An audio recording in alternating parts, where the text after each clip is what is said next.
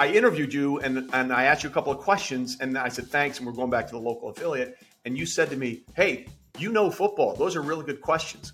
Like I was floating the entire way back to KSDK. And stuff. Peter King said I knew football. Like that was like God coming down and baptizing you with holy water. Oh, that is really cool. Hey everybody, what's up? Trey Wingo here. Welcome into Half Forgotten History. Glad you're with us. So the NFL is the thing now, right? It's this year-round entity that gets our attention whenever we see the Shield. And someone that's been there to watch this thing rise from being just a dominant sport to a dominant entertainment industry has been Peter King. You've written and listened to Peter on NBC. You've consumed him wherever he's been, whether it's Sports Illustrated, NBC. He's been around forever. Sat down recently to talk to Peter about the meteoric rise over the last 3 decades of the NFL and where he thinks the sport is going. So enjoy this episode of Half Forgotten History with Peter King. All right, so how does a basketball, baseball, and soccer player from Enfield, Connecticut somehow manage to be the preeminent voice of NFL coverage for decades? Well, you're a nice guy, Trey Wingo. Look, when I went to college at Ohio University, I wasn't even sure I wanted to be, or whether I would be or even wanted to be a sports writer. I never wrote sports in college. I covered news. I was the managing editor of my school paper my senior year. And honestly, if the Toledo Blade had called me with a job on the city desk, I'd be covering Ohio politics right now. Or who knows what I'd be doing. But yeah. I was very fortunate in that a man named Frank Hinchy, who was my intern boss in Cincinnati in the Kentucky bureau of the Cincinnati Enquirer. I covered news. I was lucky he got the sports editor's job at the Cincinnati Enquirer. And in 1980, he called me and they interviewed me and I got the job. So that, life is so much about happenstance. Yeah. You never really know. I always find it very interesting. I always tell young people who are asking me about this business and everything, I always say, look, I have no idea what this business is going to look like in 5 months, never mind 5 years. And the best thing you can do is be versatile. And that's what I tried to be. And so who knows? When I went to Cincinnati and got that job, I was covering college sports. I never covered the Bengals until my last year there. And so, I don't know, the rest is sort of history. So that's kind of weird, right? Because like I loved all sports, but football was always my thing. And specifically the NFL. You're growing up as you know, in the East Coast, there's not a lot of great college football, but it was just it wasn't a thing for me the way the NFL was. So did you have a proclivity to the NFL, or was that just the way the job sort of unfolded? I loved. When I was a kid growing up in Enfield, Connecticut, we used to make sure in our yard we'd have all the leaves raked by the time the Giants came on Sunday afternoon. And, it's funny I grew up halfway between Boston and New York, and people think naturally, oh, you grew up a Patriots fan. Well, in the 60s, the Patriots... Nobody was a Patriots fan. The dirt on the bottom of your shoe. Nobody was a Patriots fan. And by the time, the 90s rolled around, all of a sudden, in my town, there's not many Giants fans left, But I loved football. I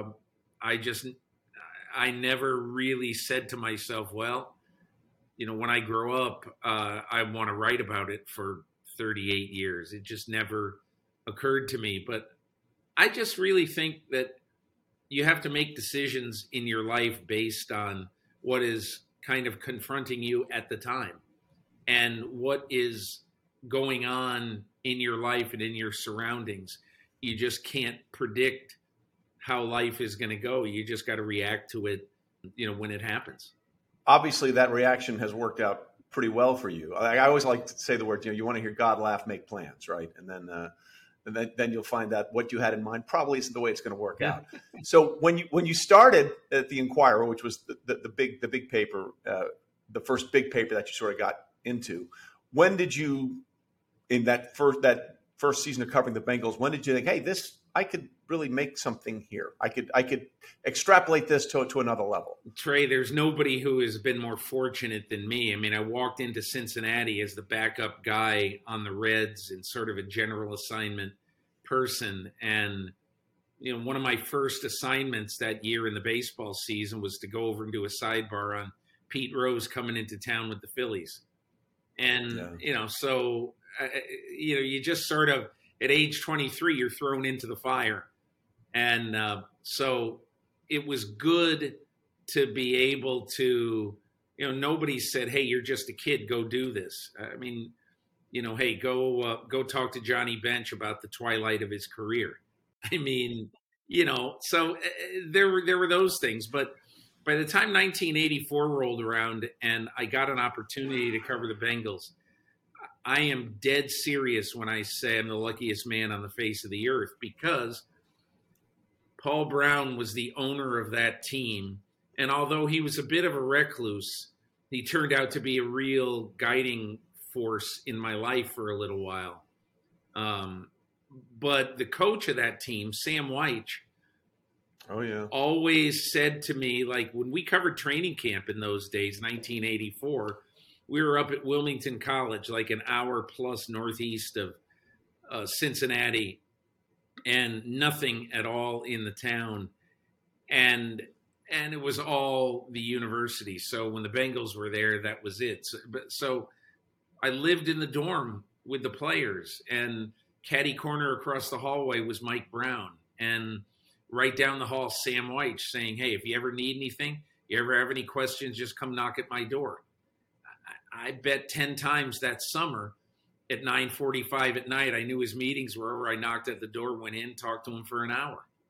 And, so it was incredible. And I'd say once a day, almost every day, there were 2-a-day practices. This was the old days of NFL training camps. I watched practice with Paul Brown.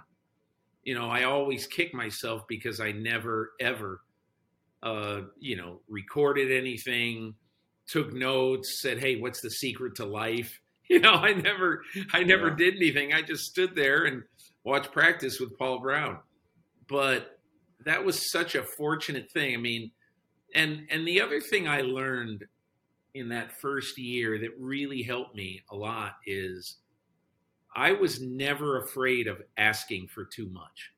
And I'll give you an example. That first year, every year the Cincinnati Enquirer would do a huge Bengals section before the start of the season, just like I'm sure every newspaper does, or at least used to. Did. When people read newspapers. But so I knew that Sam was an amateur magician. And I went in one day in the summer and I said, hey, Sam, we got this. I'm doing a long story on you for our Bengals section to start the season. And I wonder, how would you feel if I brought a rabbit here to the facility one day and you got dressed up in your tux that you use when you go out and do magic shows? I'm dead serious. Sam Weich went out and did magic shows. It was his hobby. That's incredible. And so I said, how would you feel about getting dressed up in your tuxedo and pulling a rabbit out of a hat? And he said, oh, I would love to. And so now the only problem is, where do you find a rabbit? So I go to the pet store at the Beachmont Mall on the east side of Cincinnati, and I walk in and I say, hey, I'm Peter King. I work for the Cincinnati Enquirer. I cover the Bengals, and I explain that I need to borrow a rabbit for 2 hours because Sam Weich, the coach of the Bengals, is going to pull a rabbit out of this hat. And the guy looked at me and he basically said he had no idea what to do. But he allowed me to take the rabbit if I left my driver's license and a credit card with him. And so I did that, and I said, I'll be back in 2 hours. I was back in an hour and a half because I went there. Sam was all dressed, ready to go. He had his top hat. And there on the front page of the Cincinnati Enquirer on September 5th, 1984, whatever day it was Sam White just like this, pulling a rabbit out of a hat. And so that to me was a big lesson. So the next year when I got to cover the Giants, they got really hot in 1986. And I asked Parcells one day, I said, hey, can I ride to work with you one day? And, at 5 a.m. And he looked at me like I was from outer space. He goes, no, what are you talking about? But then eventually he let me do it. And, what does the coach of this team think about on his way to work? What does he do when he stops and get the papers and coffee? It's a great thing in football where they say, I don't read what you guys write. I sat with Parcells, in the parking lot of whatever it was, some deli in Jersey. And he's got 5 papers there, and he's quickly leafing through to see what Phil Simms or Joe Morris or Lawrence Taylor said to the Post or the Daily News or the Bergen Record. But, that just really taught me. My experience in Cincinnati is, hey, listen, you'll never get it if you don't ask for it. So that's over the years, when I've done stories like taking a bus across country with John Madden, John Madden doesn't call you and say, hey, you want to take a bus ride across the United States with me? No. Yeah. Carson Palmer doesn't allow me inside his house for a game week, because he says, hey, let's do this. It'll be fun. No, it's me working on Carson Palmer and Bruce Arians in 2015 with the Cardinals to make them say yes, to get them to yes. So anyway, that's one of the things I learned that was pretty important early on. Well, it is. Like I always tried to tell my kids and, this generation, a lot of younger people that ask me, how do you do this? And they're like, well, I don't want to bother somebody. I'm like, no, bother them. Like bother them until they tell you stop bothering me or they say yes. Because if you're like, there's a fine line between being aggressive and stalking. And you sort of have to walk that line when you're trying to get into the business, and you have to push them. You have to push people a little farther than you feel like you need to at times to achieve the results that you want. Look, Trey, one story I always remember that, why would you remember this story? But I remember this story when I was an intern in Cincinnati working in the Kentucky Bureau. There was a car accident and a mother, a father, and 4 children were all killed in the car accident. And left behind was, 17 or 18-year-old boy who was at home and had something else to do and was not on this trip with his family. And I had to call the home. This is in pre-cell phone days. I got to call the home and try to get a hold of, I forget his name, try to get a hold of this kid and ask him about what happened and what are you going to do with your life now and all that stuff. And we got about 5 minutes into the conversation. Obviously, at first you apologize profusely for bothering him and so sorry about your parents and your family. But then you got a job to do and you just have to ask, what happened? How do you feel? What, all this? The unfortunate thing is there are going to be many people who listen to that and say, leave that poor kid alone, and maybe you should leave the poor kid alone. But when 6 out of 7 people die in a family, I'm not saying it is the public's right to know how the 7th person is doing, but that is the business we chose. Yeah, no, you're right. And I can recall being a reporter having to do some of those things, and you never feel great about it, but that's part of the job. Part of the job.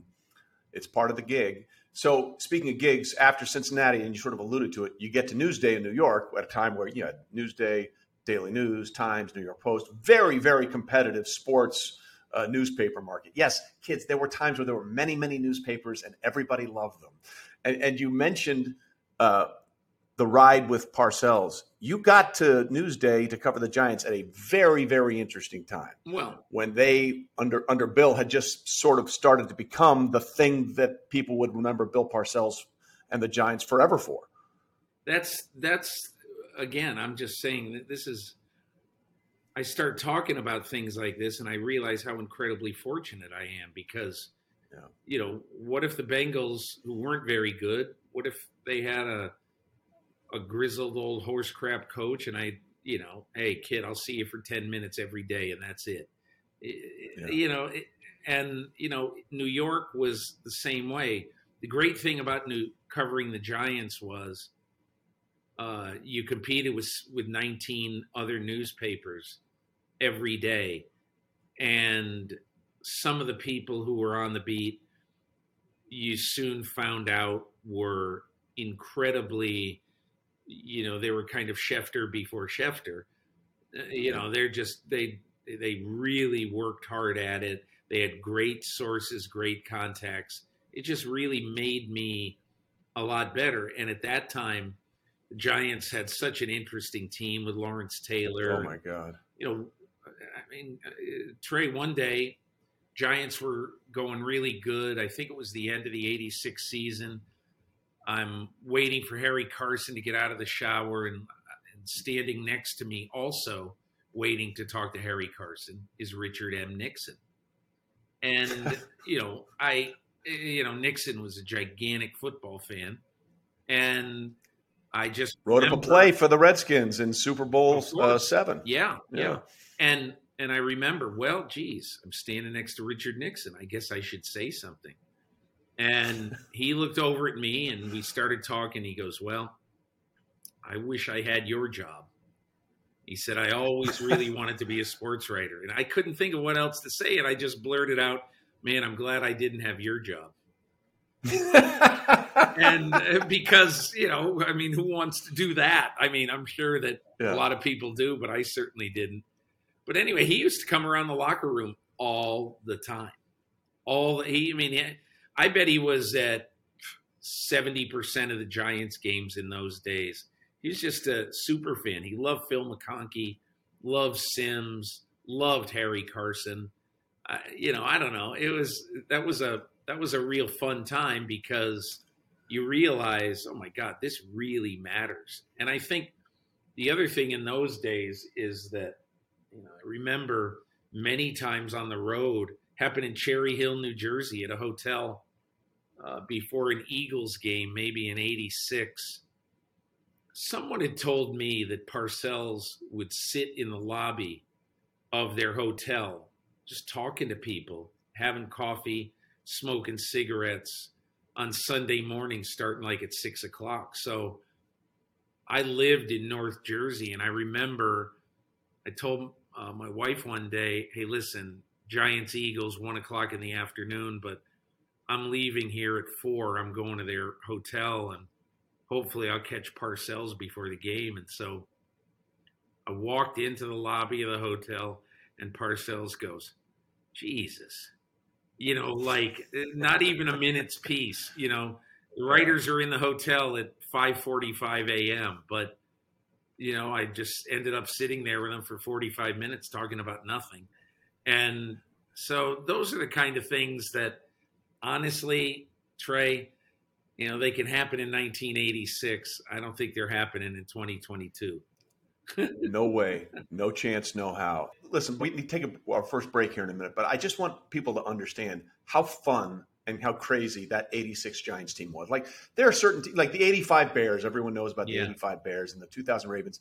That 86 Giants team with Taylor and, Carl Banks, Gary Reasons. Harry Carson. Harry Carson's, yes.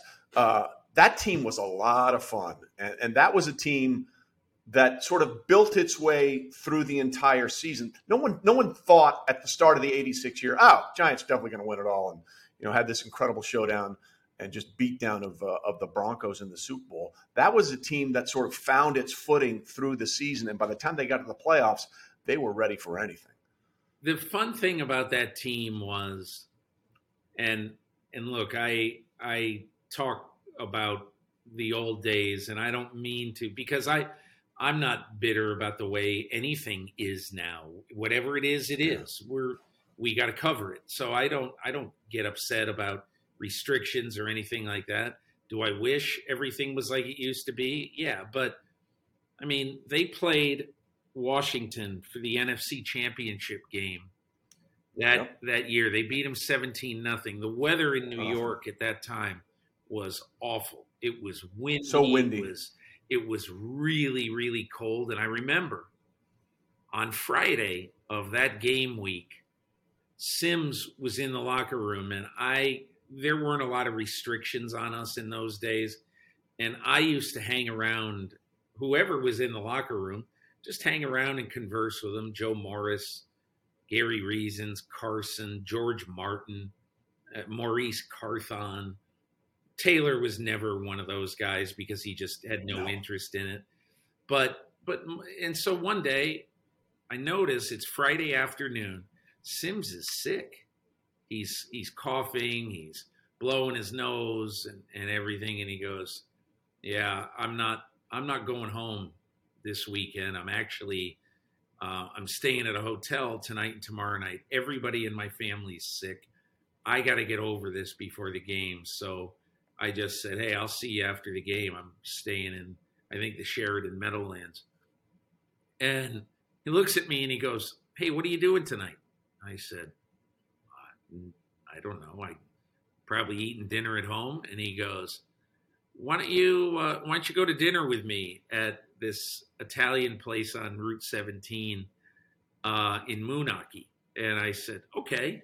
So I went there, spent about 2 hours talking about everything. None of it for the record, just talking.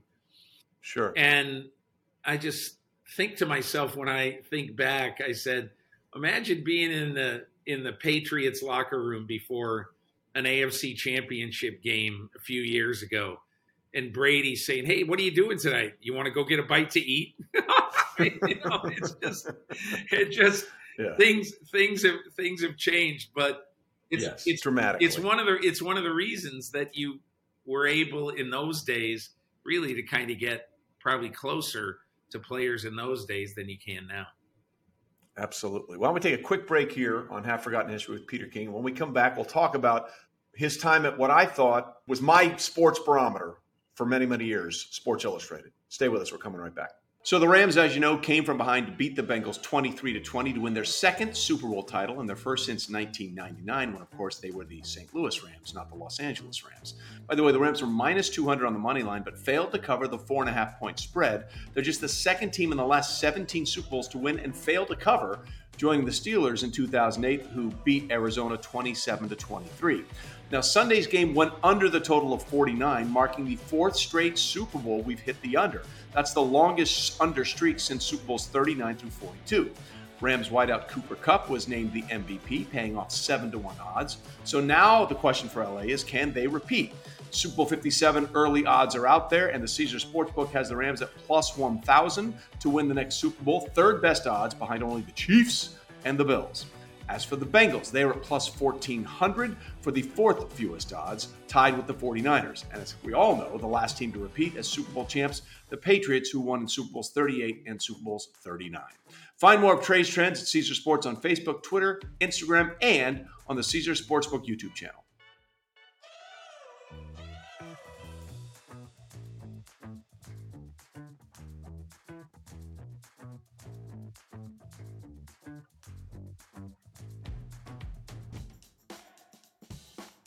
All right, back on this episode of Half Forgotten History with just the longtime preeminent NFL writer, blogger, reporter, whatever you want to call him these days, Peter King.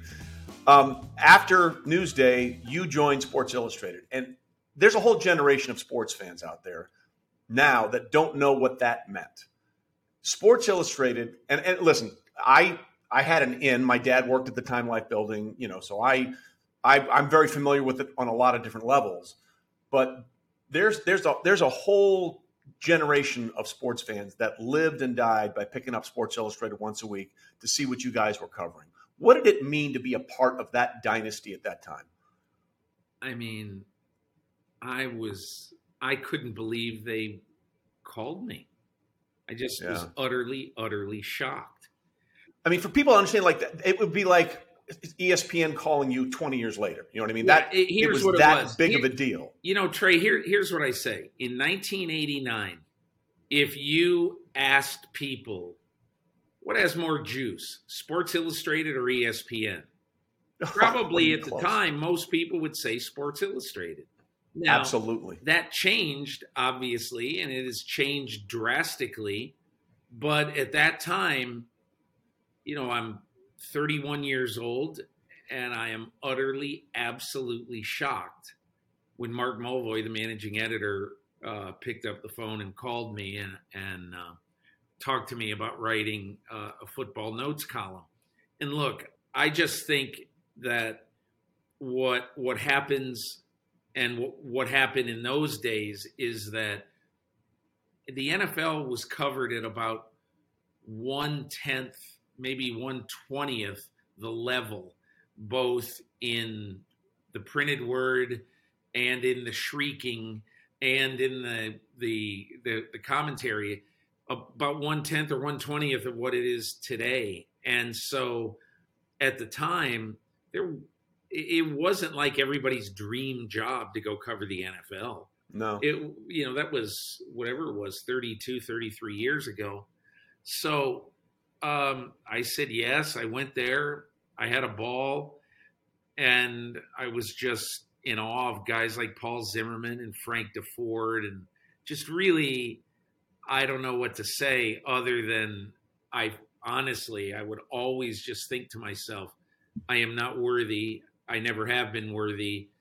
And just put your head down, work as hard as you can, and hope that nobody kicks you out of the building. That was my attitude, especially early on. The roster, you mentioned some of them, the roster of writers at Sports Illustrated at the time, Gary Smith, Rick Riley, yourself.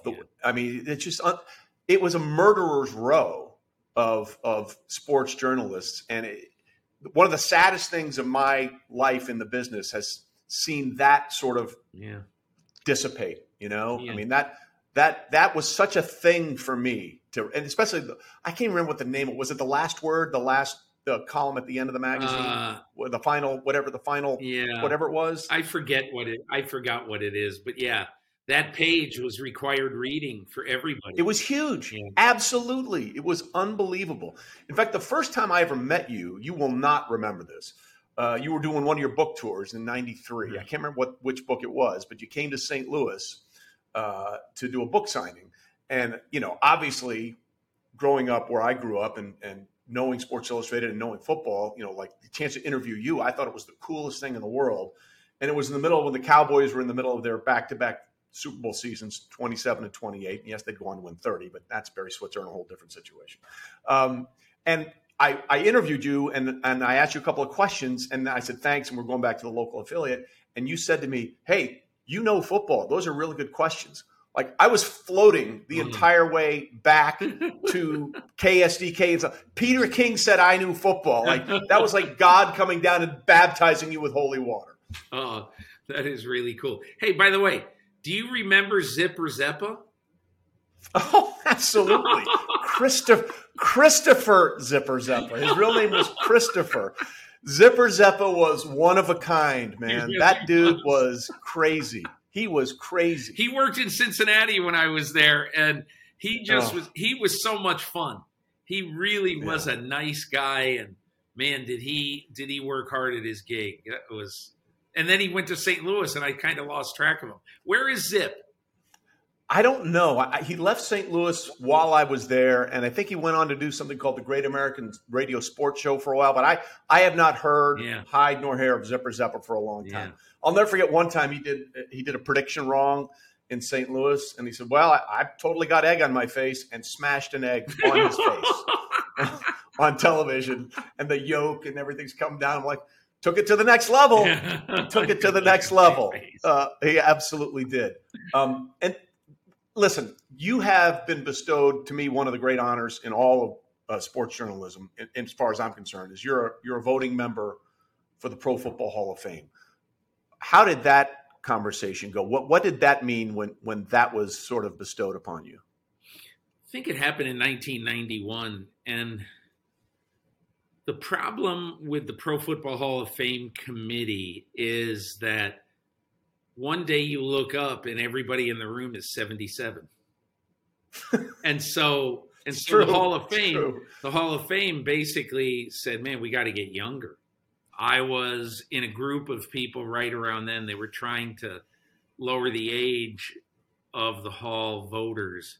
And so they called me and asked me. And when I walked into the room, I think first time I was 34 years old or something like that. I don't think I said anything for the first 3 or 4 meetings.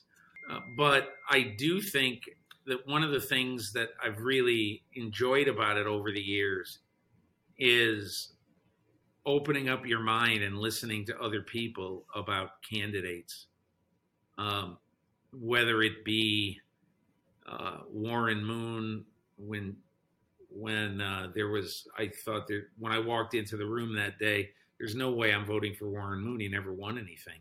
But at the end of the presentation, I said, look, whether it be this year, next year, whatever, Warren Moon is definitely a Hall of Famer. He's done so much. But anyway, I've always thought to myself, our job as we sit in there is to be just like jurors in a jury box. We have to take in all the information and make an honest decision about whether somebody belongs in the Hall of Fame. And that's how I've really always tried to do it. Yeah.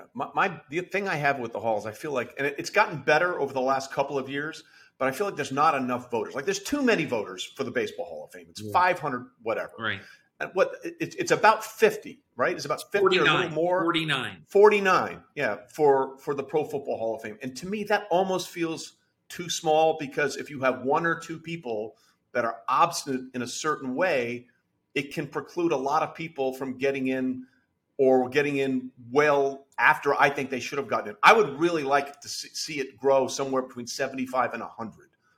Yeah, what are your thoughts on that? I think one of the problems, Trey, is that whether it's on Zoom or whether it's in person, COVID has had an impact like it has had on everything. But you want to have a group where there can be free-flowing discussion.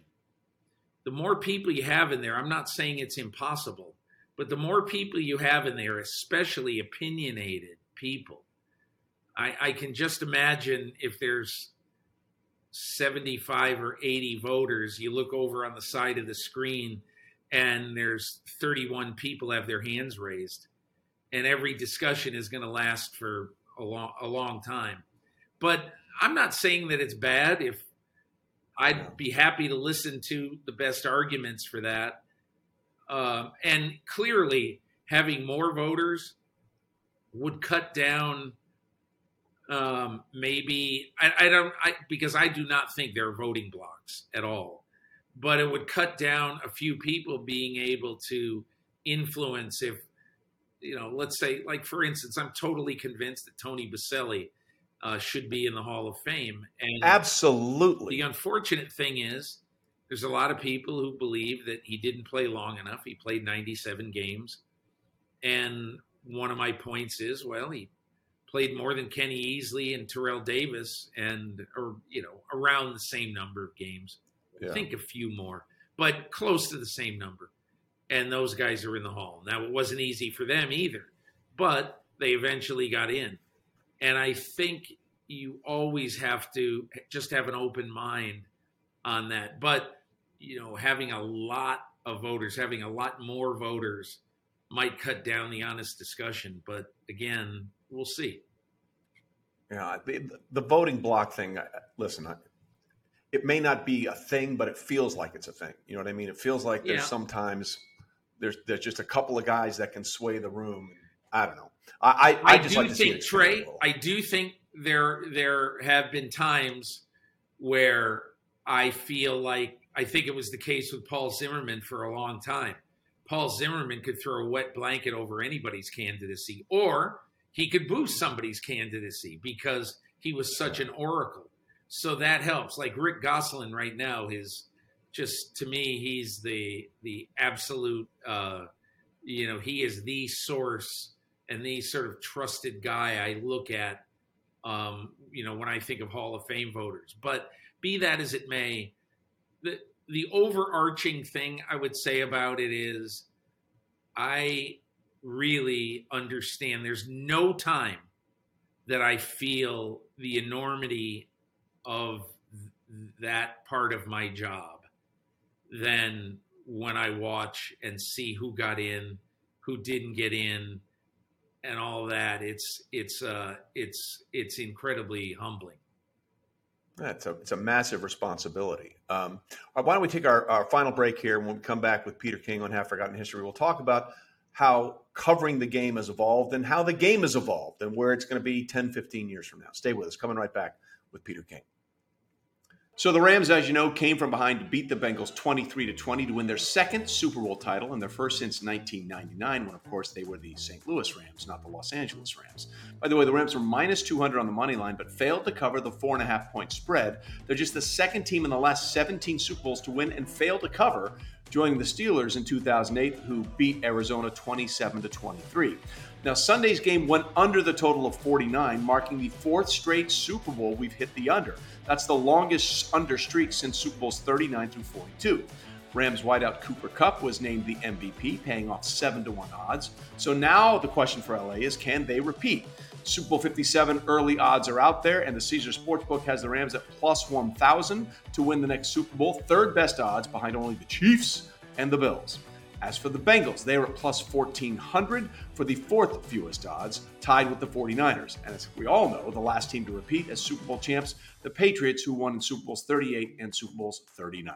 Find more of Trey's Trends at Caesar Sports on Facebook, Twitter, Instagram, and on the Caesar Sportsbook YouTube channel.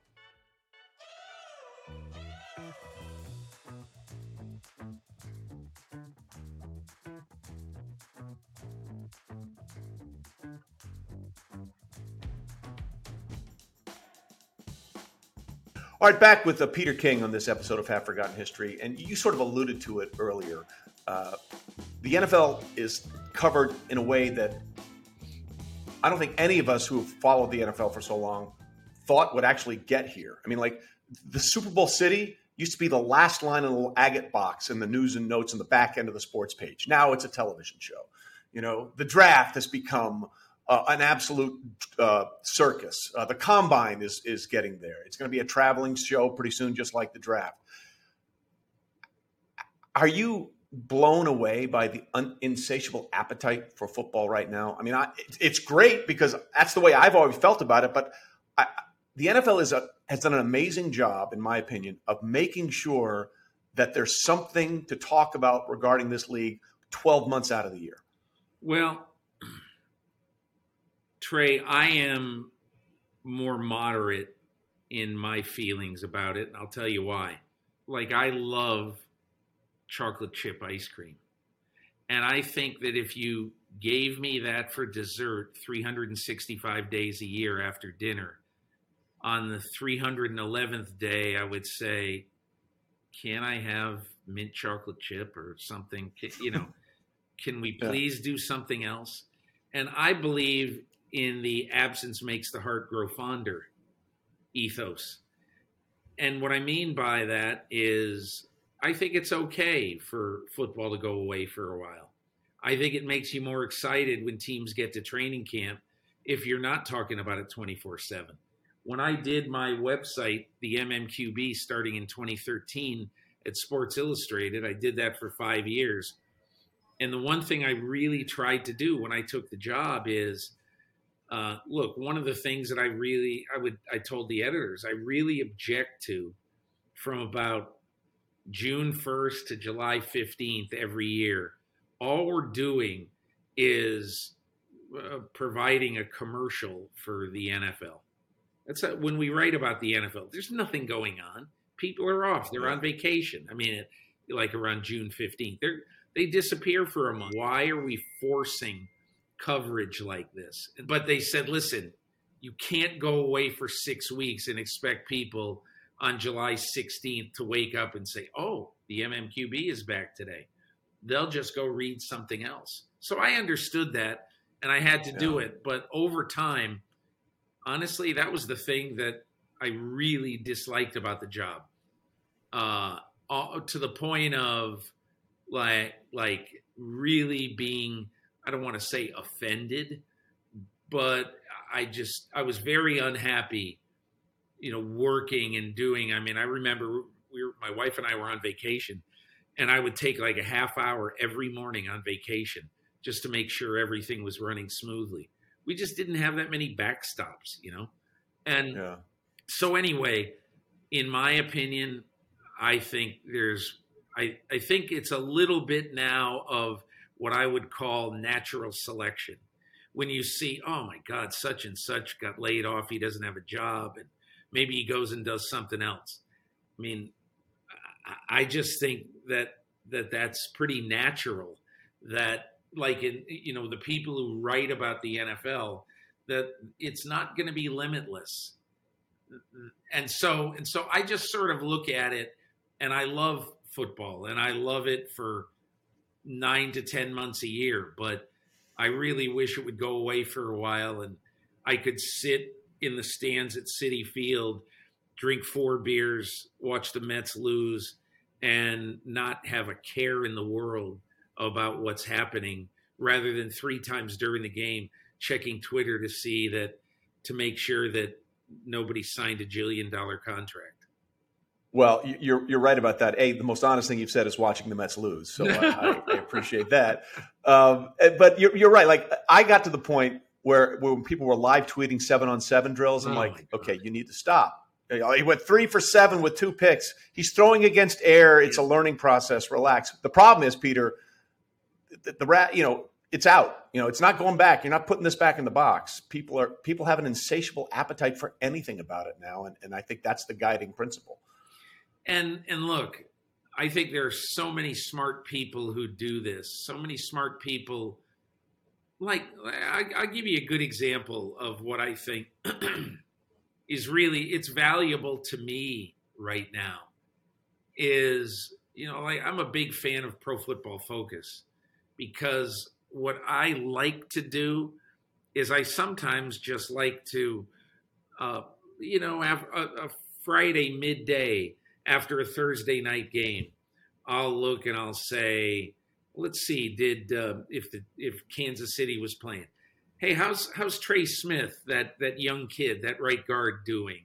Good, he's doing well. Yeah, how is Creed Humphrey, the center, doing? And so I, because I'm probably like most people who watch games, other than offensive line coaches, I'm not going to be watching the offensive line on every snap. I'm watching Mahomes. Yeah. But I think what is really, really interesting about the sport right now that fascinates me is how almost on a weekly basis during the season, and you can pick every season, that teams will change. And it used to be that Bill Belichick was the only guy where every game plan was a snowflake. Well, yeah. I think now a lot of teams are like that. There was one game, this past season where I had an incredible conversation after the game with Frank Reich of the Colts. He basically decided early in the third quarter, because Jonathan Taylor, who obviously, is a great player, and Jonathan Taylor was just owning this game. And Frank Reich said to himself, what am I doing? He had passed the ball on a couple of first downs. One of them was incomplete. They ended up punting on that series.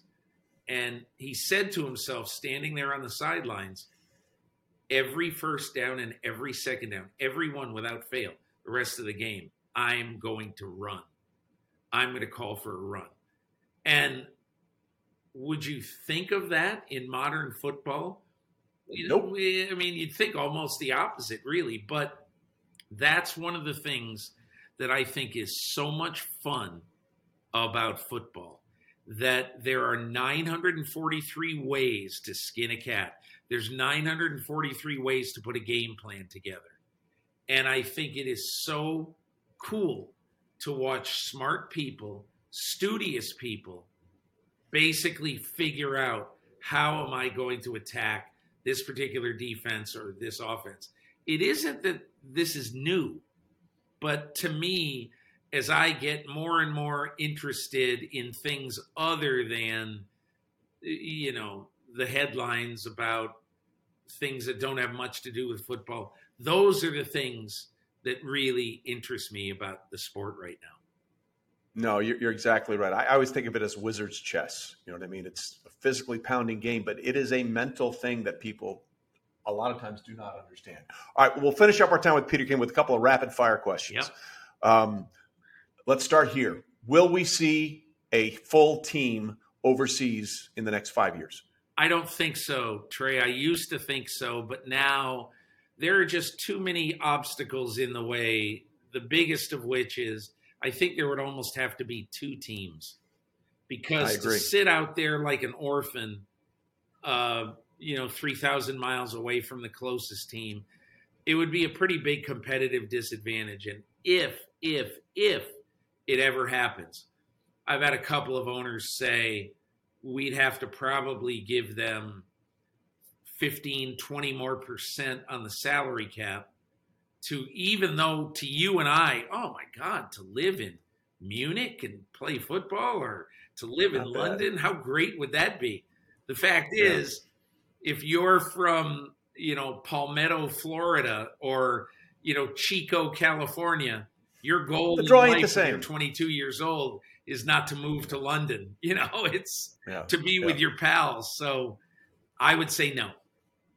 We're taping this in the middle of the first 17-game season, regular season in the NFL.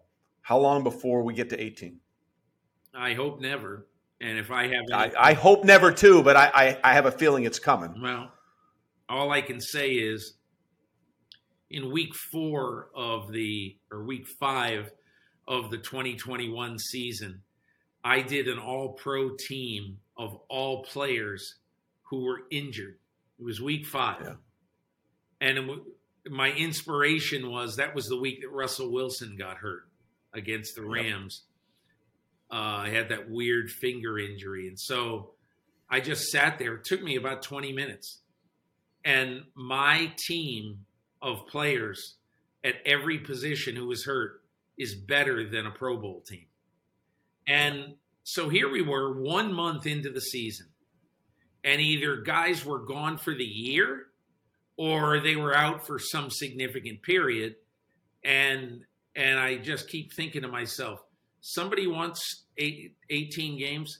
And Trey, the only other thing I would say about this is the NFL always is having health forums and let's make a safer helmet. Let's do everything we can. Let's study the turf. Let's see about the shoes. Let's see about everything.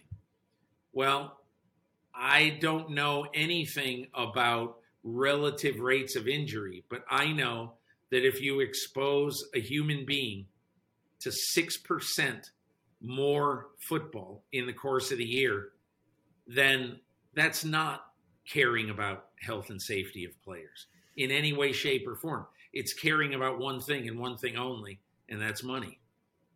Well, the NFL is really good at making money. 10 years from now, final question. 10 years from now, do you think the NFL will still be the king of the hill? I think it will be the king of the hill in 10 years. I think the one sport that has a chance to knock it off very late in our lifetimes will be soccer. And people might laugh at that. Oh my God, no, it's the NBA. And maybe it is the NBA, but I look at what NBC has paid for the rights of the Premier League, to show all those games in the United States. And I just said, something's going on.